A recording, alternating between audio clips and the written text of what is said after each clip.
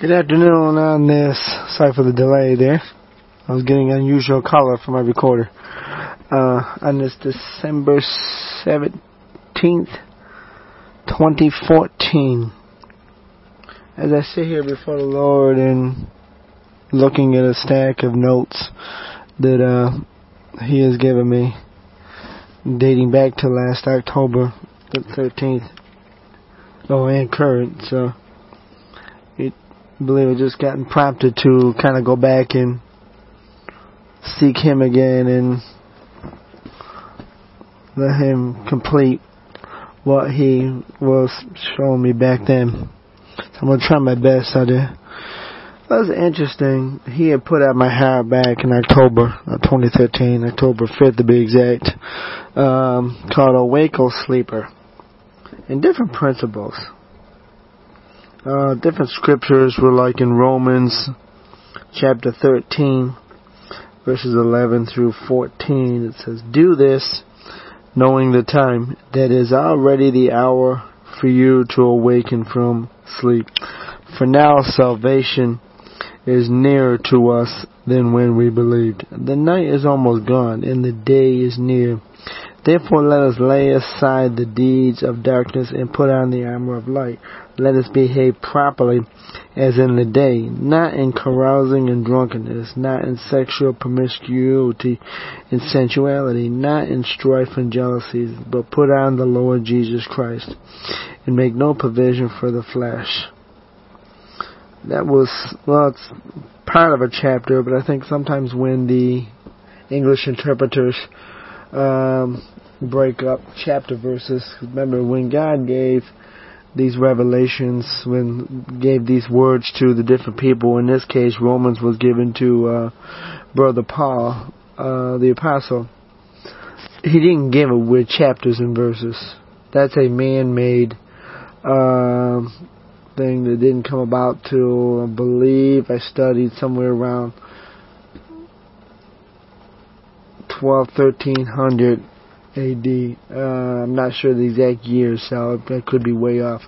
But it was well past when it was written. And it's especially in the Old Testament, because when God speaks, He's not going to stop chapter 1, verse 1. That's just not the way He is. That's a robot. That's robotics. I tell you, that's just like... And I think by that division, I'm not necessarily saying they are wrong, but by those divisions, it allowed the enemy to pick verses and take them out of context and twist them. Remember who Lucifer was, and all he is a tempter. That's it. He's been defeated already, completely. His final domain is the lake of fire, and he will not get out. He himself also has to go to God and get permission to tempt us. And God sets boundaries on him. You can read the first chapter or so in Job and just know that. And then there's other verses. But anyway, skip back to this a little bit. As we look around our nation, we see it getting more viler, and wicked, and because of sin and because of the rejection of Almighty God in Christ Jesus. Jesus Christ is God's only method that reveals Himself. He reveals Himself through us, but it's not us, it's Jesus living with us. We have fallen prey to a tempting deception where we think that we are God's. Yes, we are His vessels, we are His temples, as 1 Corinthians remind us, as well as other verses, and that is a blessing. But it is the Lord Jesus that abides in us and us in Him. We spiritually and now, for us believers, are now seated in heavenly places. This has no longer, we have traded in this home on this earth for a better home. Though we are not physically there yet, and these bodies themselves will not enter that kingdom at all, but they will be changed at the twinkling of an eye at the coming. But this set of verses is contextually seems to be about the salvation, about the wake up to the Lord Jesus Christ. Church, in the sense that the institutional and the government approved 501c3s were not a concept of God, or are not a concept of God. They are more a structure of men similar to the way denominations were, because God didn't divide His body denominationally. Those were divided by men for various reasons. There's aspects of them that can still glorify God, but the divisiveness of them is not. And even those that say non-denominational, they're still divisive to a point.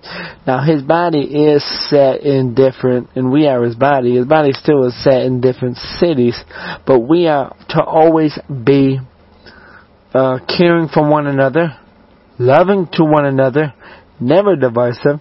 We are equal in spirit. There is none better than one another. We are completely equal in His eyes, completely on level ground, and it is a worldwide body of believers. We are to have no attachments to this world. We have given up all our possessions. Now we have given up to the Lord Jesus Christ, where He owns them and moves them about and stewards them through us, through our obedience rather, according to Him. And I think we need to wake up. We are falling asleep. Looking back even from the 60s and 70s, how churches have become more divided. The cultures probably more so divided, or at least equally divided as they were hundreds and hundreds of years ago, if not thousands of years. Even in the Old Testament, there was divisions out there between Jews and Gentiles out there in Christ Jesus, His gospel, that He came to earth, born of the Virgin,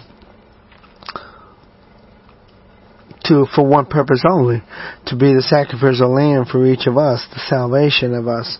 And we need to wake up to that fact again. We need to, when we are asleep, when we are just going about the motions, daydreaming, so to speak, when we're asleep, that's pretty much what we do. We either daydream, or we may go into, as some psychologists say, REM sleep. I never could understand that. I just barely made it through psych class out there in college with a D+. Luckily it was a D+, and the college I transferred to only has straight grades out there, so I didn't have to repeat it. So thankful to God for that one now. But when the verse 12, we need to wake up to recognize Jesus is coming. We should be seeing it clearly, but we're not. Jump over to Revelation chapter 3, similar verse. This is a warning to the church of Sardis. And he's talking about who it's coming from. He who has the seven spirits of God, verse number 1.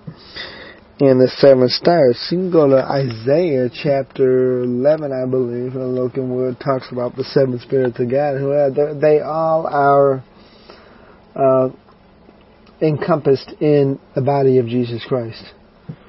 And I try and memorize those seven spirits out there, but I myself always have to look it up, so I encourage you to go check that out.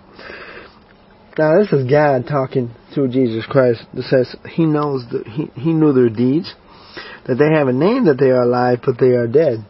That's when we're asleep, pretty much we're not dead. Now, is that saying that we're always to be awake, we're always to be sleeping? No, that's demonic. God gives us rest. He gave us the Sabbath to rest these bodies. We are not to work 7 days a week for fleshly adornments, for money. There is no scripture in that. There's a lot of success and motivational speakers out there that are such, that will tell you that, because I've read most of them growing up. Actually in my 20s and 30s, when I was caught up in that demonism stuff. But it says, here again, he's telling us in verse 2, to wake up and strengthen the things that remain, which were about to die. For I have not found your deeds complete in the sight of my God. God's looking down at His American body alone, let alone the world, and He sees us asleep. He sees aspects of us that are dead.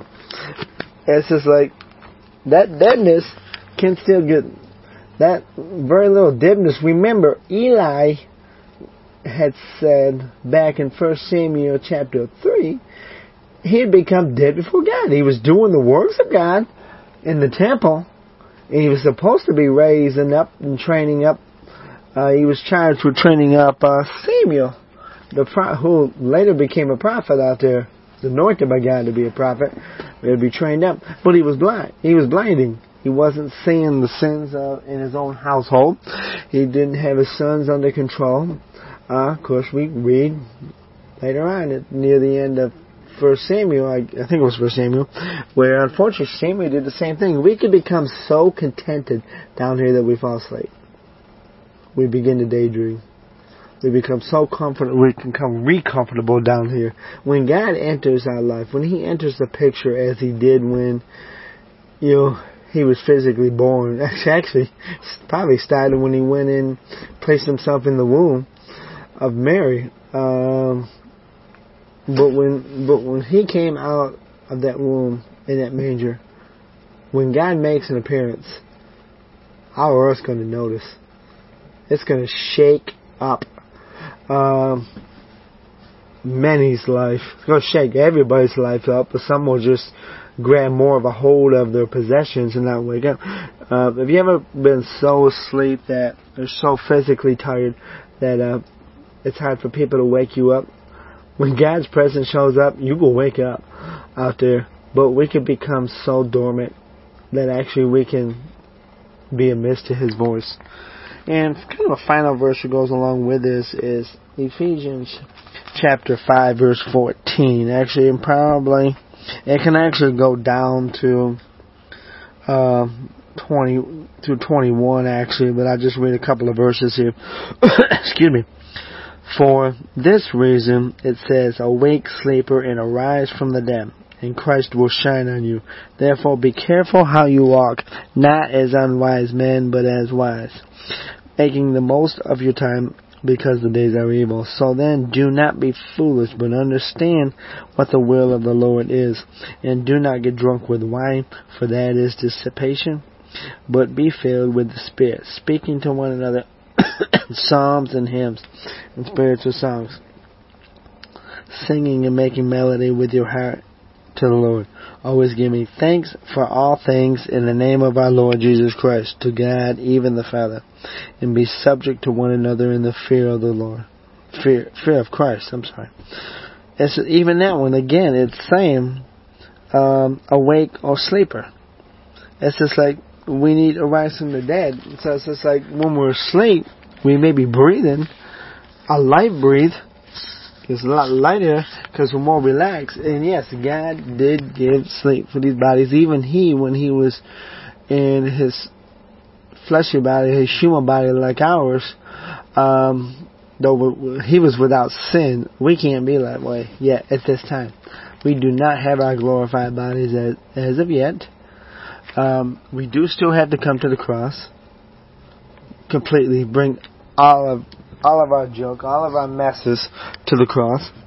But we need to wake up. It's just not a matter of going to church a couple times a week, inviting people into church. It's letting Him grow in the wisdom and knowledge of Him. Even Colossians chapter 1, 9 through 12, it basically sums it up that even when we pray for others, we have to pray for that they hear and receive and understand the wisdom of the knowledge of the Lord. That's the eternal life. That's our eternal life, is to know God.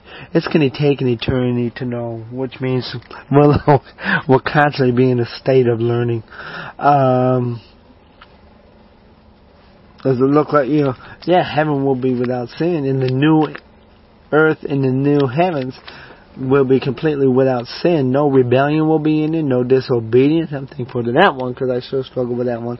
But it's just like, if we're not growing in that knowledge and allowing the Lord Jesus Christ to serve in us and through us and prune us willingly, it's just like, we talk about free will, and yes, He allows that, but we have to submit that to Him also. We have to give that to Him. It just says, not our will, but Thy will be done, Lord, as King James says, even through Jesus' example. It's just like, yes, Jesus slept in the boat. He was asleep in the back of the boat in the midst of a storm. Does that mean He was, God was still out of control? No, God knew exactly what was going on out there, and He would have stopped in a second out there, but they just didn't look up. So as the Father of the Lord Jesus Christ out there, He would have stopped the storm. Maybe, perhaps as one prayer they could have prayed upwards, but their faith was still being molded back then and still growing at that time out there. What they do, they knew they had to wake up Him. When Jonah went down and hid in the bottom of that boat, he knew it was him that storm was raising up. And if he did not sacrifice himself, give up that, to tell him to throw him out the boat, it is me. Cast me out, and then, the storm would dissipate, which it did. And then they all gave glory to God. If we are not allowing, if we do not wake up and allow God to waken us up and allow God to fill us once again with the Holy Spirit, then we could die. Remember, Eli ended up dying, and his family, because of sin and rebellion. Does that mean you still won't say as far as heaven? We're not told that. I don't know. It's just like he was still a priest of God, but he was in deep rebellion. And he did. Matter of fact, he should have recognized instantly that he wasn't calling Samuel, as in 1 Samuel chapter 3, but it was God calling him. And he should have immediately said, "It wasn't me, but here's what you want to do: go back and lay down one more time, and if he calls again, say." And it shouldn't have taken him 5 times, Samuel 5 times to come to him. Or rather 3 times. Yeah, God called 5 times. It shouldn't have taken that long. It should have been instantaneous. This should be that way with us too. We should be growing close enough to hear our Lord Jesus' voice. And we should be acting immediately. When we pray for others, if somebody has a sickness or a financial difficulty, we don't want to hear what God has to say. Because God might say, "You feed them." Or, "I gave you provision, you provide." Or, "You already have what this brother or what this sister needs. Give it to them." Not sell it to them. Those are just the examples out there. And there's so much in scriptures. We come and let our voices be heard. God could care less or little about our voices. It's other than, "I repent, Lord. I turn back to you." It's the Lord Jesus' voice that is dwelling inside of us. Now, if He's not dwelling inside of us, then you do need to have Him do a Psalm 139, 23, 24 search of you, or a 2 Corinthians 13, 5, and have Him search, because if He's not in you, then you're not His yet. And you are not a child of God as of yet. You are not a genuine believer, as Romans 10:9 and 10:10 say. And that needs to be dealt with first. Jesus is coming again soon in the clouds to remove those of us that are His, to take us out of the way for what's coming. Nobody on earth will survive during that time. And the Bible also clearly says, other than a fourth of Israelites will believe in Him at that time, the majority of them, 3/4 of them, will perish. And they will get so hardened in heart that they will curse God instead of repent. Normally, if some calamity comes up, that's what God can use awesomely to get our attention and to bring salvations. He's done it with me, He's done it with others, and He's still doing it today. All these storms and shakings, He's prophesied about it thousands upon thousands of years ago, and they're coming to pass. Just because God gives a prophet don't mean it's going to happen. Prophecy doesn't mean it's going to happen instantly. Some of them are related to something that's getting ready to happen. We got a little more ways to go yet, but most of them have already happened. Jesus Christ was prophesied that He would come and die and suffer and die on the cross, be buried 3 days, on the 3rd day rise up, and then 4 days later ascended back to His throne, which He left, and picked back up His crown that He laid down on a seat. All that was prophesied probably 500-600 or so years ago. So we get so caught up in the timings we forget. So again, are you that sleeper that the Lord is trying to wake up with you? He's talking to the church. He's talking to us. He's talking to believers. We've fallen asleep, brothers and sisters. Please, like you, wake up, repent, turn back. Let God shake you up out of your slumber. Now, again, that's not saying for foolish individuals that believe in the devil's temptation that we don't have that we should be able to go without sleep. That ain't God. That's the devil. Because these bodies are not designed to go without sleep. It's impossible. We cannot beat our bodies to do that. So again, wake up, sleeper. The Lord Jesus is knocking. And He wants to enter. He wants to wake you up.